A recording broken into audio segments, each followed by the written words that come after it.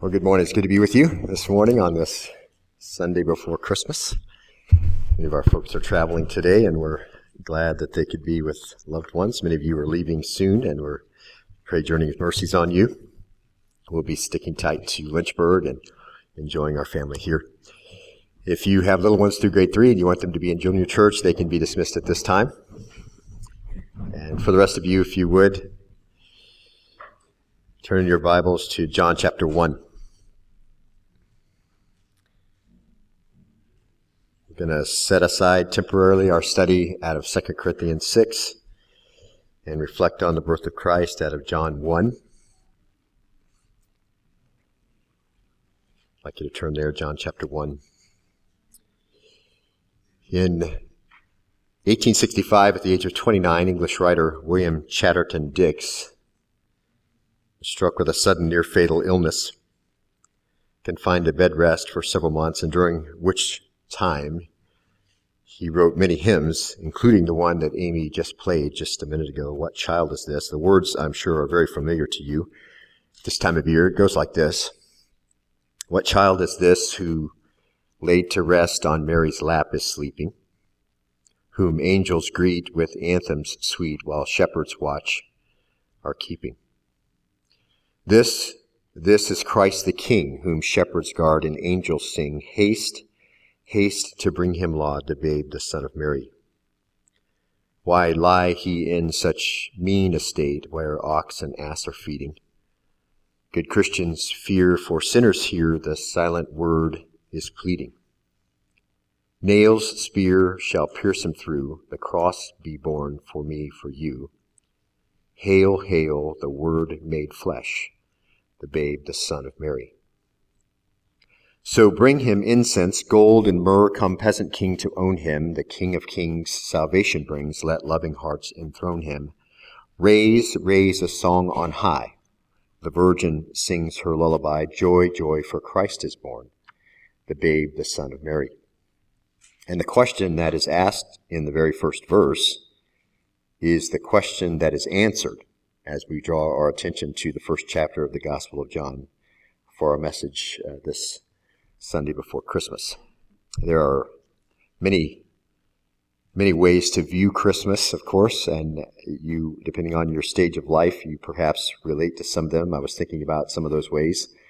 If you have small children, you're aware that they see Christmas as bright lights and trees and Santa and sort of an exciting, magical time of fun and anticipation like no other time of the year, a time to receive gifts and anticipation of what will happen and where they will come and what will come. And if you have teenagers, you're aware that they may look at Christmas as a time to be with friends and go to parties and be out of school and maybe get a few things in their wardrobe or something electronic or something like that. If you are an adult, you may see Christmas as a time with family and friends, a time perhaps of travel and closely watched checking accounts and hopefully not overcharged credit cards and dealing with shopping and hiding things and remembering relatives without insulting anyone and all of that. And then businesses, of course, see Christmas as a time to get into the black, to deplete the inventory and bring the profits up. And there are lots of different viewpoints of Christmas.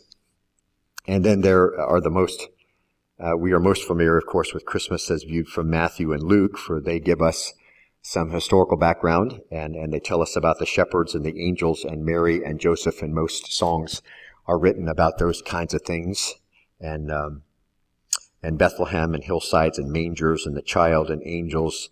And we've looked at those things very closely over the last several years. We spent much time in Matthew and in Luke really breaking those passages down, finding out the historical relevance of all of that, how they identified the baby, and all of those things.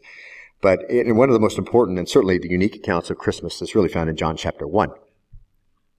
John presents to us the story of Christmas without mentioning Bethlehem or Joseph, without mentioning an inn or mangers or shepherds or angels or any of those things. But really, this is the story behind the story. If you want to know why all those things were true, you have to know this story, because this story couldn't be seen if you were just on a hillside and you heard the angels with their proclamation. And this is the story that you couldn't know if you stood in the manger and you looked at the child and his father and mother, unless, of course, you read Isaiah 9, which Jason read to us earlier, and you kind of put all together the humble abode and all of that. You might start putting all that together in your mind. But this is a really rich and really unique in all the New Testament story of Christmas. It's the reality of Christmas not seen historically, but theologically. And it answers the question of Chatterton Dix's hymn, "What Child Is This?" And in order to do that, John takes us into eternity past. And so we leave time and we go out of the world for a while. But if we understand that the angel's appearance and the star and the celebration and the wonder, then it is a perspective that we must have if we're to understand Christmas at all. I'd like you to turn to John chapter 1. I'd like somebody, if they would, turn the lights on so you can see in your copy of God's Word. First 18 verses is where we're going to read John chapter 1.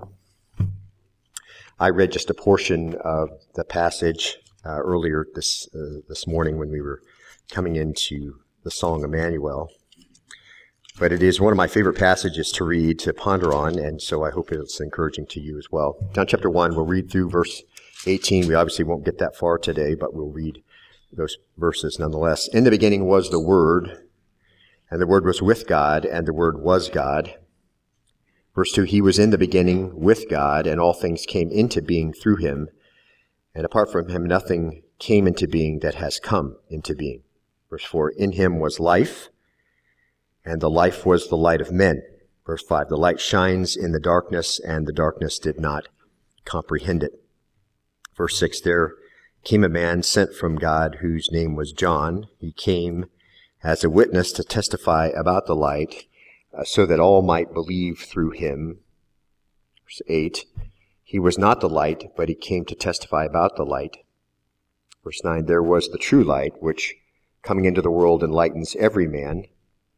Verse 10, He was in the world, and the world was made through him, and the world did not know him. Verse 11, He came to his own, and those who were his own did not receive him. Verse 12, But as many as received him, to them He gave the right to become children of God, even to those who believe in His name. Verse 13, Who were born not of blood, nor of the will of the flesh, nor of the will of man, but of God.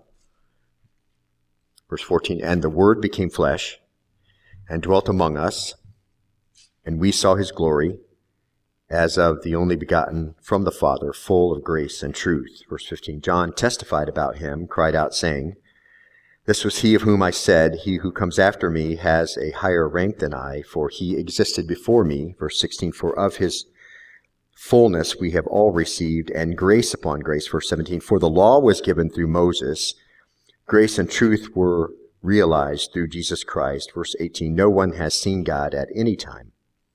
The only begotten of God, who is in the bosom of the Father, He has explained Him. And as we look at that passage that's before us, I'd like to say that this passage in terms of vocabulary is one of the simplest anywhere in the Bible. If you just think about that passage, it really is very simple, and yet it puts on display the most profound truth in all the universe. The words are words that a third grader can understand, and yet all the brilliant intelligence of all the world can exhaust all that implication there in those passages. In fact, I think that a third grader probably does better with the passage than an adult, because it has to be received by faith, and children do that much better than adults do. In John chapter 20, verse 31, John says, These things are written that you might believe that Jesus is the Son of God, and that believing you might have life through His name. The reason that John wrote this was really to present Christ as God's Son, God in human body. He wanted to present God in a human body in order that you and I might believe in Him. So the purpose of John's gospel is the presentation of the deity of Jesus. And then when he makes that presentation, some men believe it, some men ignore it. And really, what you have in verses 1 through 18 of chapter 1 is you really have a summary of the entire book that John is about to go through and expound on all those passages. But we see when we begin the gospel that John he just opens up heaven, and the first thing that is the eternal Son of God. He is there and He descends. God and man in one blessed, glorious person, the eternal Son of God, Jesus Christ. John's message is, Behold God. And this revelation was written to establish the truth of the divinity and the deity of Christ. So He's absolutely total God, very God living in human body.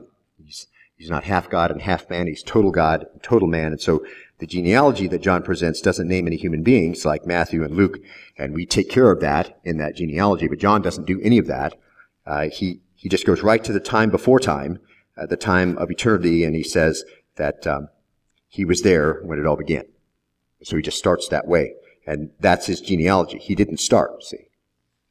He always was. That's why I love this passage. It doesn't go through all the history of the Jewish people and the kings and all of that, and then you have to know something about when they conquered Canaan and who was in the line and all that. It's very wonderful to know. But here, John just skips over all of that. Here's his genealogy. He didn't start. He's always been. Peter says in Acts chapter 4, verse 12, he says this, he says, "Neither is there salvation in any other, for there is no other name under heaven given among men whereby we might be saved." And that's the reason John talks about Jesus. That's the only hope for man. And I'll tell you, 2,000 years since Jesus spoke those words, and later John wrote them down, the solitary life of Jesus has profoundly affected human affairs. We've talked about that so much. As you look back through the history of man and you just see what Jesus has done, as well as it's the destiny of every soul that's ever entered into the world or will ever enter, has affected that destiny.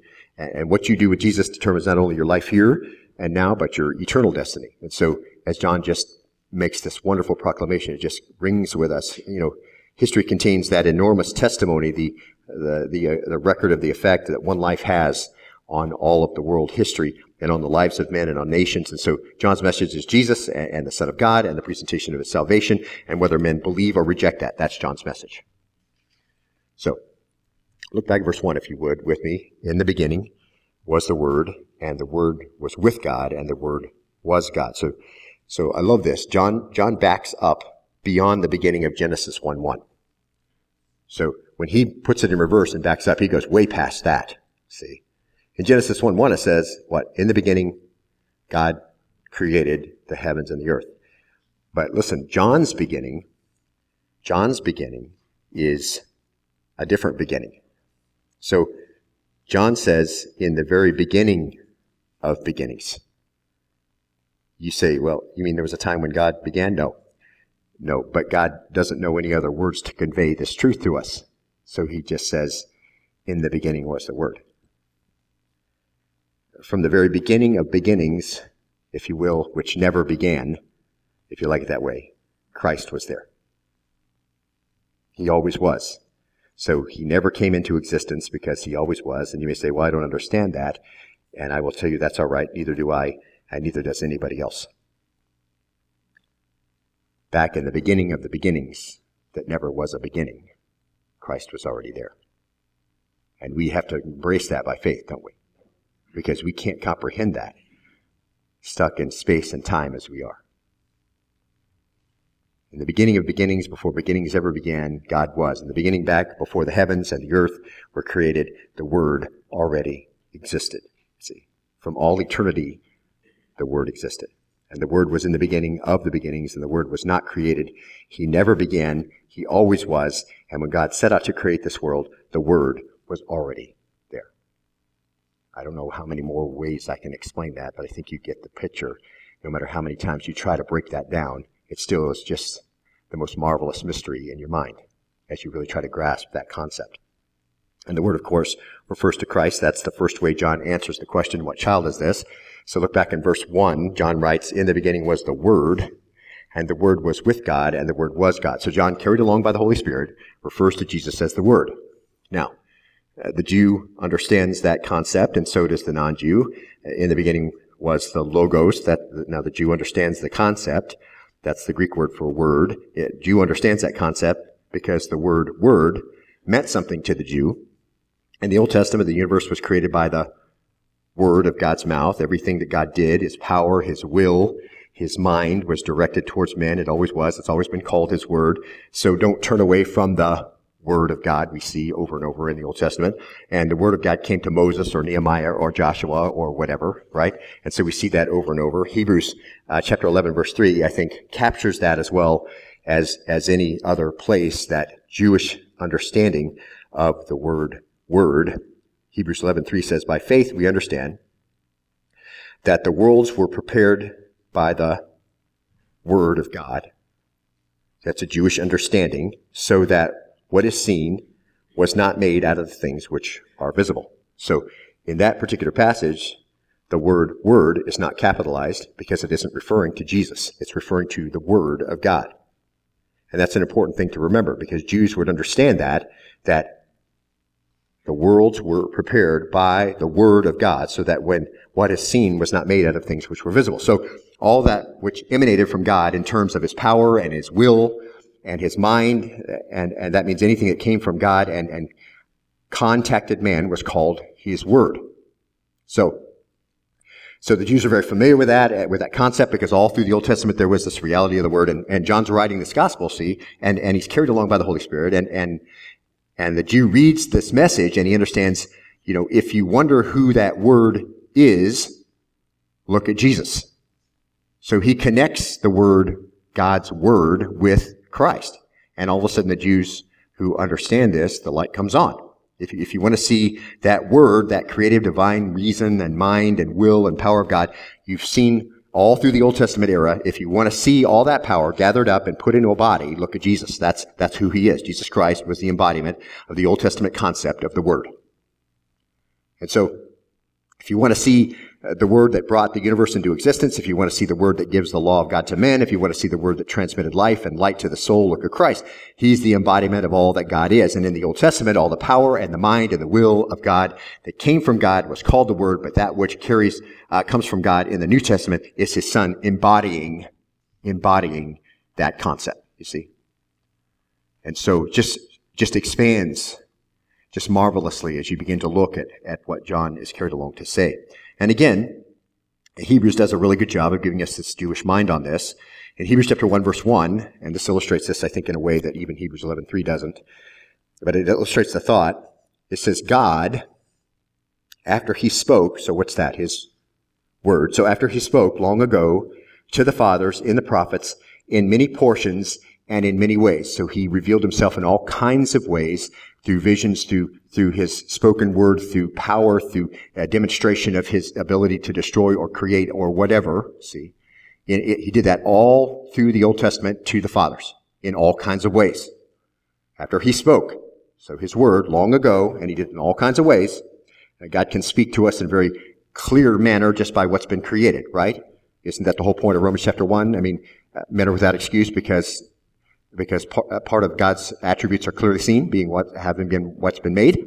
And so God speaks in all different ways. In verse 2, though, it says, in these last days he has spoken to us in his Son, whom he appointed heir of all things, through whom also he made the world. So there's the transfer, right? So in the Word of God who made the world, who was that actually? That was Jesus. And now, because he used to speak in various ways, his word to us in the Old Testament to the fathers, what is he speaking to us now? Through Jesus. Jesus becomes the embodiment of all of the speech and all the talk and all the communication that God did in the Old Testament. So the Son of God, Jesus, in the manger embodies all that the Old Testament concept of the Word of God ever meant. God's will, God's power, God's mind, God's reason, and all of those things came to earth in a body. So the Jews could understand that, couldn't they? Now, the Greeks could understand that word too. The Greeks were passionate about philosophy, and their philosophy had its problems, of course, mainly the problem put forth in Proverbs chapter 10, verse 19, which applies anytime men speak for any length of time, where it says, where there are many words, transgression is unavoidable, but he who restrains his lips is wise. And so the idea there that you begin to expound on things that you only have a very slim grasp about, it's easy to have a transgression. But logos, according to the Greek philosophy, was divine reason implicit in the cosmos, ordering it, giving it form, giving it meaning. And the idea of the logos in Greek, that thought goes back at least to the 6th century BC philosopher Heraclitus, who came up with the thought that in the universe there seemed to be, he said, a logos that was comparable to the reasoning power of man. So, and then later, Stoic philosophers defined logos as an active, rational, spiritual principle that permeated all reality. So that was their understanding of logos. They called the logos providence. They called it nature, God, the soul of the universe, whatever. Philo of Alexandria then began to make a connection with the New Testament understanding in the 1st century. He's a Jewish philosopher. He taught that logos was the intermediary between God and the cosmos. So the agent of creation and the agent through which the human mind can comprehend God, that's what Philo of Alexandria said. And so the Greeks had an idea of what the word word meant. The Jews understood what the word word meant. And so in the beginning, when John writes, was the Word, and the Word was with God, and the Word was God, the Greek can understand this, the power, this mind, this reason, this floating around there is in a body, Jesus.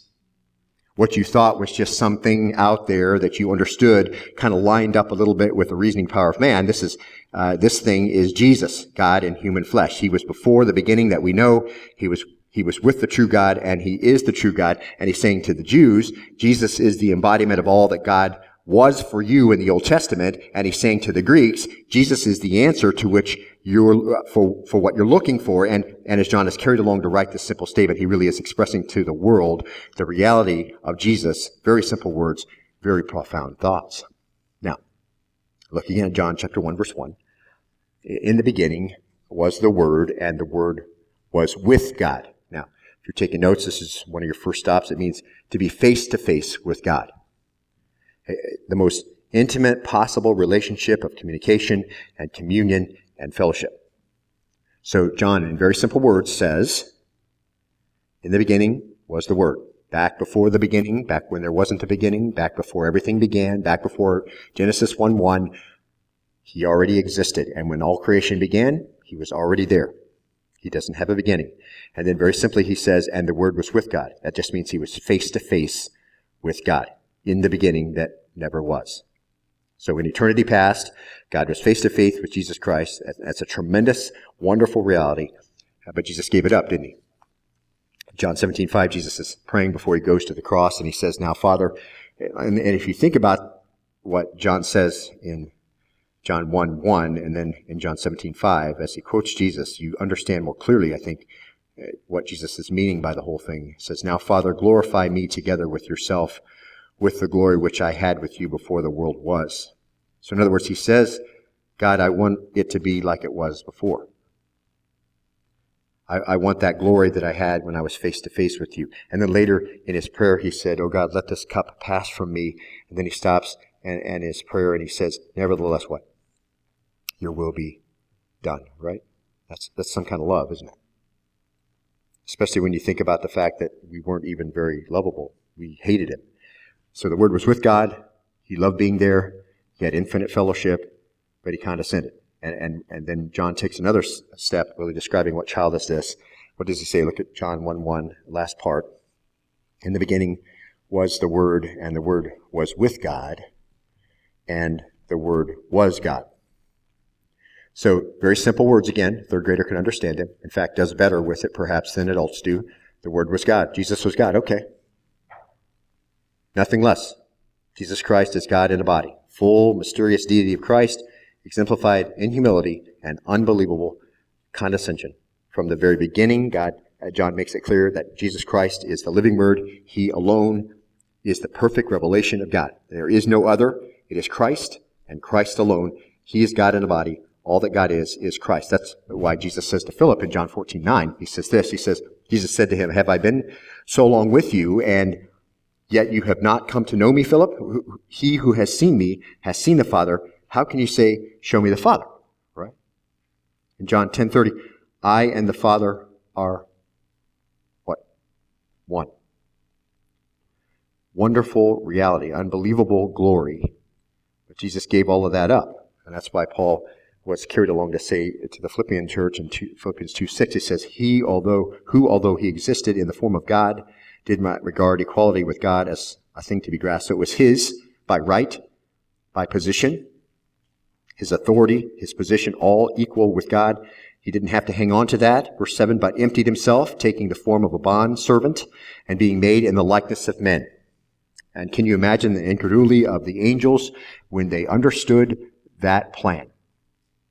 He's going to give those things up temporarily, the face-to-face communion with God, and take on the body of a man and live in humility. Paul says that he didn't think it was a thing to hold on to, so he let it go. And he became a man, and he took on a body, and he let people spit on him, and he let people crucify him, and he let people blaspheme him, and he died. Why? Because he loved us. For God so loved the world that he gave what? And so he let people do all those things. You want to see the magnitude of love? Listen to this infinite contrast in Matthew chapter 27, verse 46. About the 9th hour, Jesus cried out with a loud voice, my God, why have you forsaken me? He had had face-to-face glorious fellowship with God before the beginning of any beginning that we can ever imagine. And on the cross, he had the absolute extreme opposite. See? Now in John 1:2, John just reiterates this simple but profound truth in case someone is saying, this child, this carpenter now, this teacher, your statement describes this guy. Very simple statement in John 1:2. He was in the beginning with God. Again, very simple statements a third grader can grasp them. He was in the beginning with God. Just restating the profound reality of verse 1, isn't he? This is the way the Bible does it. It puts these fantastic concepts in very simple words. Even though our minds can't touch them, our faith can grasp them. Can you grasp that? He was in the beginning with God. Can you understand that? It's just so hard to grasp the understanding, true understanding of that, because we don't understand what the beginning was that wasn't the beginning. But whatever it was, John is very clear, he was in the beginning with God. And even though we can't grasp that, with our minds, our faith can hold on to it. He was before any beginning we can conceive of. He was face to face in close fellowship with God. He was with God way back. And by that definition, he is God. And that John's point is this: he is God. To do anything less than accept him as God would be to misunderstand the clear intent of the passage. This is precisely what it's trying to say. And there are religions and there are cults, of course, and there are people who deny that Jesus Christ always was and that he was total God, and they blaspheme him, and they will say that he's just a son of God and just one of the many gods, and you have people say that to you. But according to the simple reading of John, which cuts the foundations out from under all of that, he is God from eternity past, and there isn't any room for any other understanding. That is what this child is. See, this is precisely what John's trying to get across. He says it and reiterates it in different ways and simply to help us understand it. In fact, John goes on in his letter of 2 John 7, explains that. He says, for many deceivers have gone out into the world, those who do not acknowledge Jesus Christ as coming in the flesh. This is the deceiver and the Antichrist. Watch yourselves that you do not lose what we have accomplished, but that you may receive a full reward. So be careful that you don't go down that path and start thinking somehow that Jesus is less than John clearly says that he is, and it has a different position than John clearly declares that he has. So otherwise you end up having some problems, and you may lose some of the reward you would have had. Anyone who goes too far and does not abide in the teaching of Christ does not have God. The one who abides in this teaching has both the Father and the Son. And these people come to your house. They don't come to my house anymore. Mormons and Jehovah's Witnesses will come to your house, and they desperately want to be classified as Christian. Particularly the Mormon cult desperately wants to be classified as Christian. And yet they cannot be classified as Christian because they deny the foundational truth of Jesus and his position. And so everything starts and finishes with the definition of the baby in the manger that John gives us. See, this is the story you couldn't see if you're standing by the manger. It's a story you wouldn't have understood just to be on the hillside. It would have been spectacular to you. However, you don't understand all that's going on if you don't read John 1. And God feels so strongly about that the Holy Spirit carries the Apostle Paul along in Galatians chapter 1, verse 7, about those who distort that gospel of Christ. In Galatians 1:6, he says this. Paul says to the Galatian church, I'm amazed that you are so quickly deserting him who called you by the grace of Christ for a different gospel, which is really not another. It's not a gospel, only there are some who are disturbing you and want to distort the gospel of Christ. But even if we or an angel from heaven should preach to you a gospel contrary to what we have preached to you, he is to be accursed. Very strong words there. Now, verse 9 says, and we have said before, so I say again now, if any man is preaching to you a gospel contrary to what you have received, he is to be accursed. And beloved, this is where it starts. Who Christ is foundational. So there's a special curse on people who deny the deity and the Godhead of Christ, and that's not something you play with. Now look at the third verse of John 1. It's another thing you should know about the baby in the manger as John is carried along. All things came into being through him, and apart from him, nothing came into being that has come into being. Now this is his, if you're taking notes, pre-existence. It's a pretty simple statement, and he says it two different ways so that we can understand it by faith. Not real confusing, very clear. It's positive and negative, right? Positive, all things were made by him, and negative, without him, not anything was made that was made. So just positive, negative. He made everything, and nothing was made if it wasn't made through him.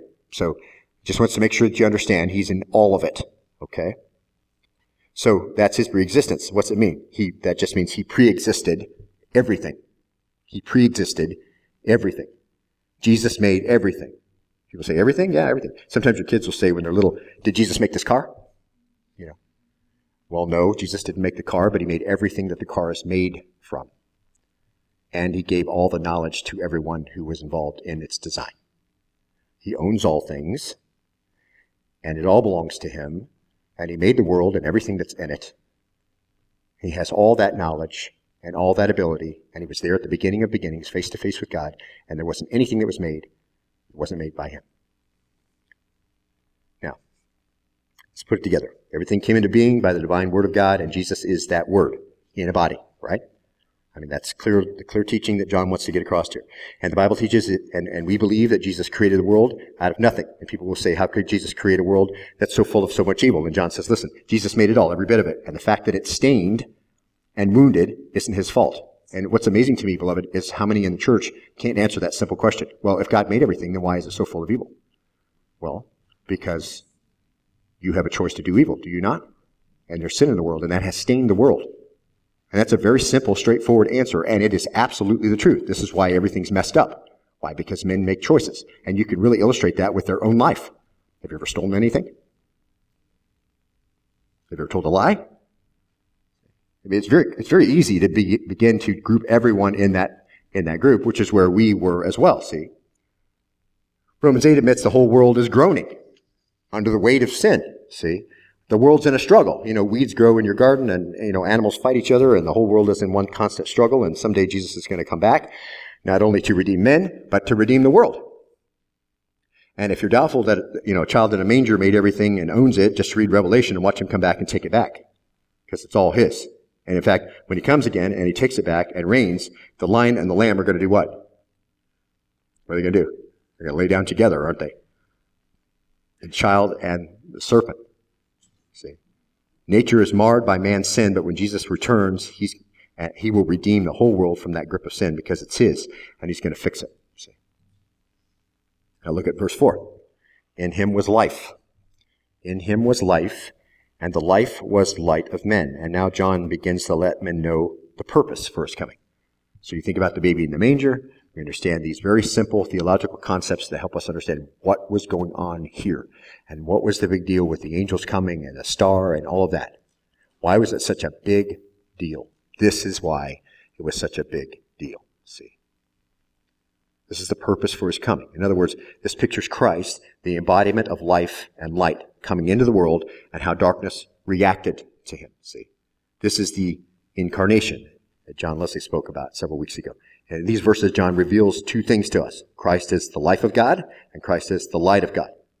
And so it just makes sense, then, if he created everything, then it would have to be he that had these things, right? I mean, that just makes sense. Very simple statement. If he made everything, obviously in him was life. He made everything that's alive. In him was life. He must be the source of all that life, and Jesus is the source of life from, and you can just kind of grasp this, from a microorganism to a blue whale, and everything in between those things, to an archangel, and everything between those things. So he made everything, and it's all under his control and all under his dominion. See? But this is interesting. John uses the word zoe for life, which is the word for spiritual life, and so that gives us another hint about the reason for his coming. It wasn't just to demonstrate that this child was the creator of all life on earth, which we understand that is a clear understanding from John's perspective, and as he's carried along by the Holy Spirit, he wants us to know that he created all things and was before all things.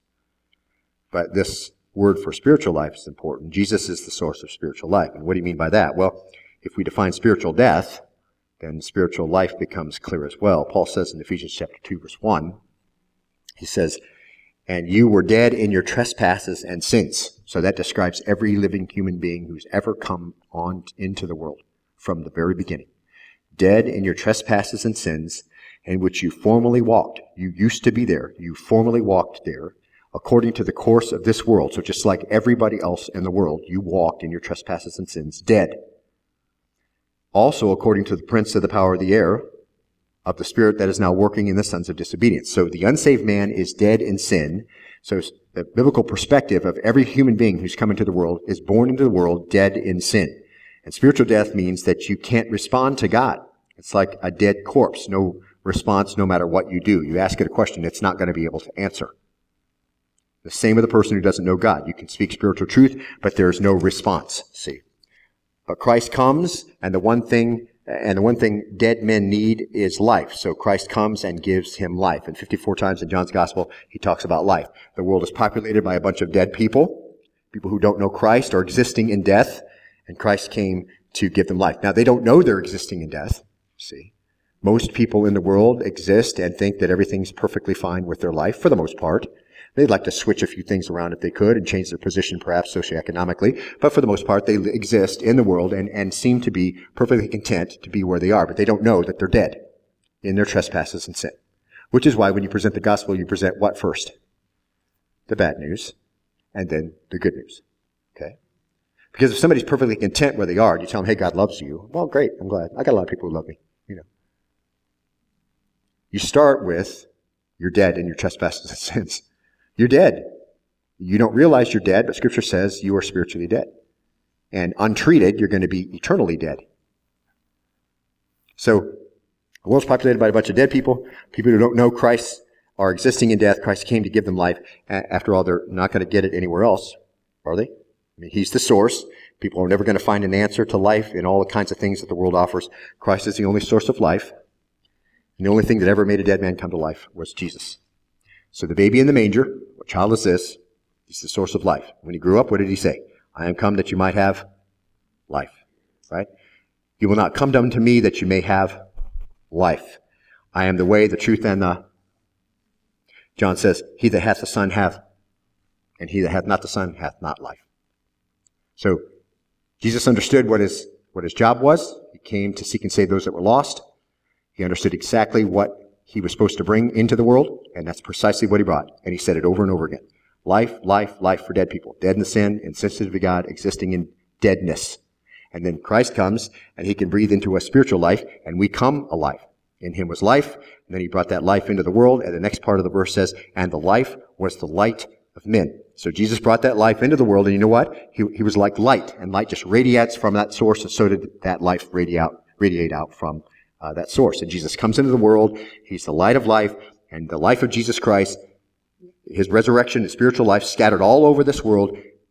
And you know how many people it affected? John chapter 1 verse 9 says, we just read it a minute ago, there was the true light which coming into the world, what? Enlightens every man. That was the true light which enlightens how many men? Every man.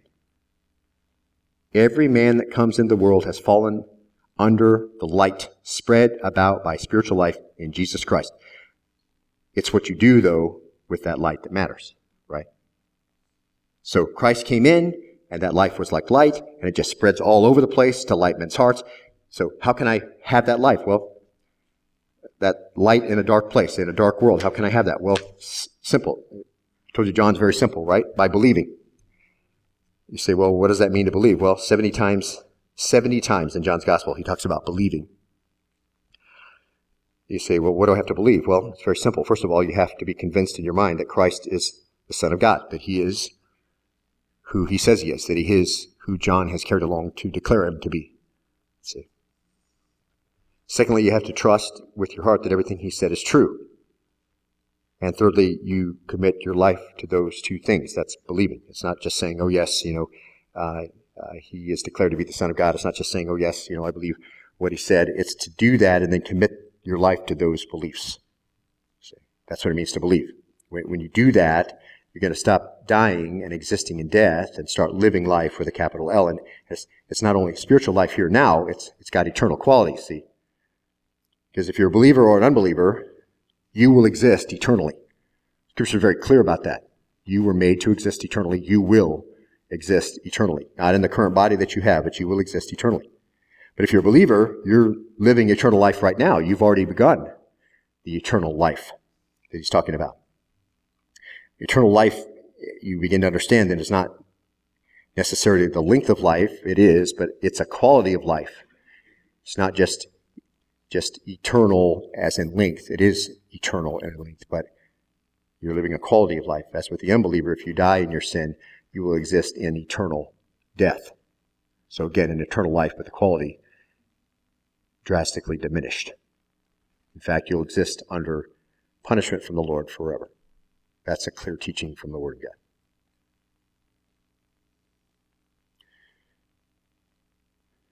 But Jesus' life was the light of men, according to John 1:4.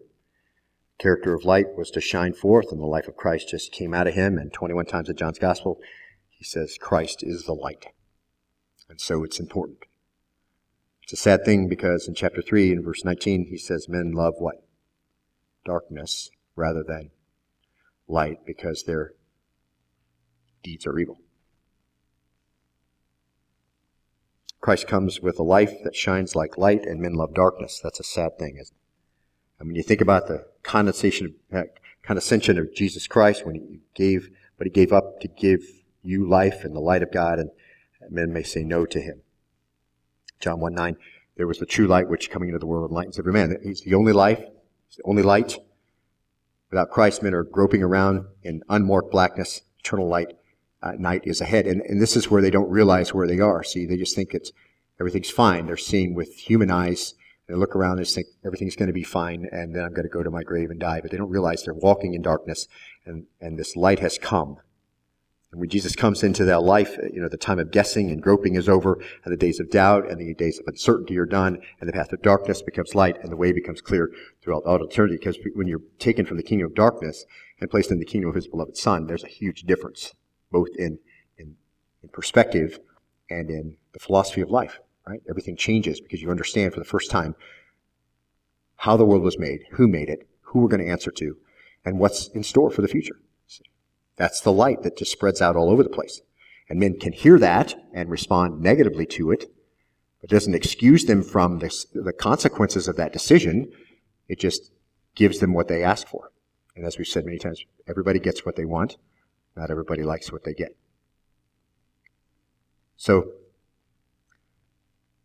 Jesus comes in, days of doubt, uncertainty are gone. Jesus Christ is life and light. He's light in a dark world, and he's life to a dead soul. If you're existing in the deadness and blackness of night, Jesus Christ could turn the eternal light on and give life to your soul. And that's the wonder of what child is this. See? But it's a dark world, isn't it? And the prince of darkness rules the world. And who's the prince of darkness? It's Satan. And the demons of darkness are his cohorts, and men love the darkness, and they eat it up because their deeds are evil. Then this last verse for this Sunday before Christmas is verse 5. Look there if you would. The light shines in the darkness, and the darkness did not comprehend it. Because listen, if you've got a dirty life, you're not going to want to walk in a spotlight and display it. Instead, you're going to love the corners and the places where it's dark, and the baby in the manger is the light that comes into the world and shines in the middle of all that darkness. And every place where there is the life of Jesus Christ, whether it was in Jesus himself when he was living on earth, or whether it's in you, right in your neighborhood, there's a light shining in darkness. See? That's a marvelous thing about that, see? That light now comes out of you. But most of all here, it's referring to Christ. He came into the world, and there was the light, and the darkness tried everything it could to get rid of that light, didn't it? I mean, Satan took Jesus in his temptation. Maybe he can derail him from the cross if he causes him to sin, right? So there's immediately an attack on that, on Christ, and Satan tried every way he could, and finally Satan figured, maybe I can get in on a murder and make it deadly enough that he won't come back, and Satan tried every possible way to turn the light out. Did he do it? No. He didn't. That's what the end of verse 5 says. The light shines in the darkness, and the darkness did not comprehend it. That is the verb katalambano, to seize upon or take possession of, as in to control. We think it's maybe didn't understand it, but the idea, though, in the Greek is that it didn't take possession of it. So the darkness couldn't do that. The light shines in the darkness, and the darkness can't take possession of it.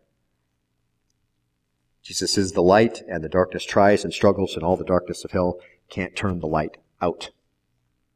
So the child in the manger came, turned on the light. It may not seem very bright right now. Even now the light is shining in the lives of many of you. Satan hates it.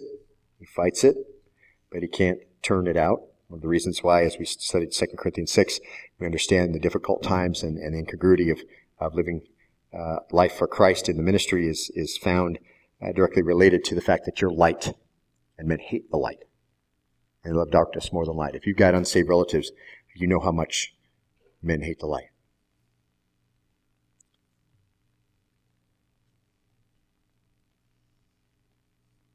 One of these days, though, perhaps not very far from now, light is going to come back in all its blaze of its glory. And we look forward to that time. Kind of in a sweetness, because we know that the Lord always keeps His word, and then a lot like the bitterness of the scroll that many of the prophets were asked to eat. It's sweet when it goes in your mouth because it's God's word, and we know it's going to be fulfilled exactly like He said. And it's bitter when it goes in. Why? Because that means the death of many, many people. It means cast forever in hell. Many people that you know. So, child in the manger, what child is this? Well, in the beginning, back before the heavens and the earth were created, He already existed from eternity past. He existed. He was in the beginning of beginnings. He was not created. He never began. He always was. Simple words, complex to understand. Saying to the Jews, Jesus is the embodiment of all God was for you in the Old Testament. He says to the Greeks and everyone else, Jesus is the answer to what you're looking for. And in eternity past, He was face to face with God. And from the very beginning, He is the living Word, and He alone is the perfect revelation of God. And there is no other. It is Christ and Christ only. He's God in a body. All that God is Christ. All things were made by Him. And without Him, not anything was made that was made. The child made everything. Everything. This is the child in the manger. What child is this? The child is life for dead people. Dead in sin, insensitive to God, existing in deadness, looking forward untreated to an eternity in death. He came to short-circuit that whole process. He can breathe life into us, spiritual life, and become alive. He was like a light. As light radiates out from its source, so did life radiate out from that source, Jesus. And He is that light, and the darkness tries to struggles, and all the darkness of hell tries to turn it out and can't. And I trust that divine light of Christ is a reality for you today. And I trust that the light of God in the person of Christ has lit your heart for all eternity. That is your reality. Jesus Christ is the eternal God. Jesus Christ is the incarnate God in a body. His life and light, no question about that in John's understanding, is He carried along by the Holy Spirit. The only question is, what are you going to do about that? Let's bow and be dismissed in prayer. Move on to the rest of our day today. Lord, we thank You again for an opportunity to worship together. We thank You for this season where we're able to draw our attention again to what child this is, what a marvelous plan it is, how it must have shocked all the angels to understand You were going to have Your Son co-equal with You, face to face with You before the beginning of beginnings, to take on human flesh and live among us and let us spit on Him and blaspheme Him and crucify Him. And yet that's precisely Your plan, because there was no other way for You to redeem us. Apart from the shedding of blood, there was no remission of sin, and there was no one worthy to be killed for anyone's sin besides their own.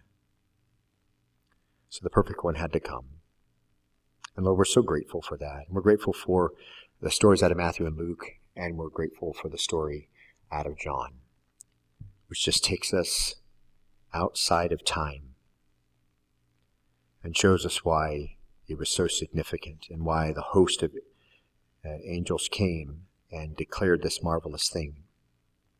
And so, Father, as we think about all of this, we're so grateful if we know Your Son as our Savior that we could respond in such a way in joy, in security, knowing that even though the world's a dark place, the light has emanated from Your Son, Jesus. It's going to come back in its full glory.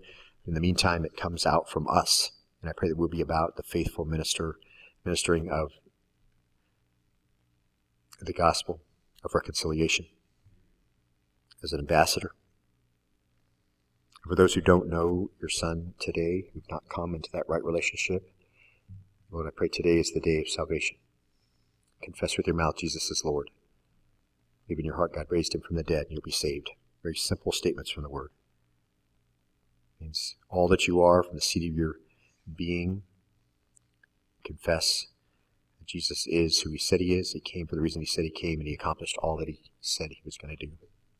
And believe in your heart that God has raised him from the dead, which made him a sufficient payment for your sin. And you have to come then and confess your sin and cast it on him. He's already paid that price.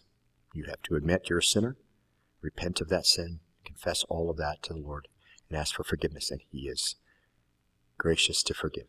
Now is the time, the accepted time of salvation. So today, make that most wonderful commitment. Lord, thank you today for these folks whom we get to minister with while we're here on earth. I pray you bless the work of our hands, of our mouth, of our efforts, of our ministry, for souls in the kingdom, for discipled people, for believers ready and equipped to handle whatever the world brings. Help us to bring encouragement to one another, meet one another's needs, bear one another's burdens, pray for one another. As we get ready to enter into a new year, we look forward to doing that more together.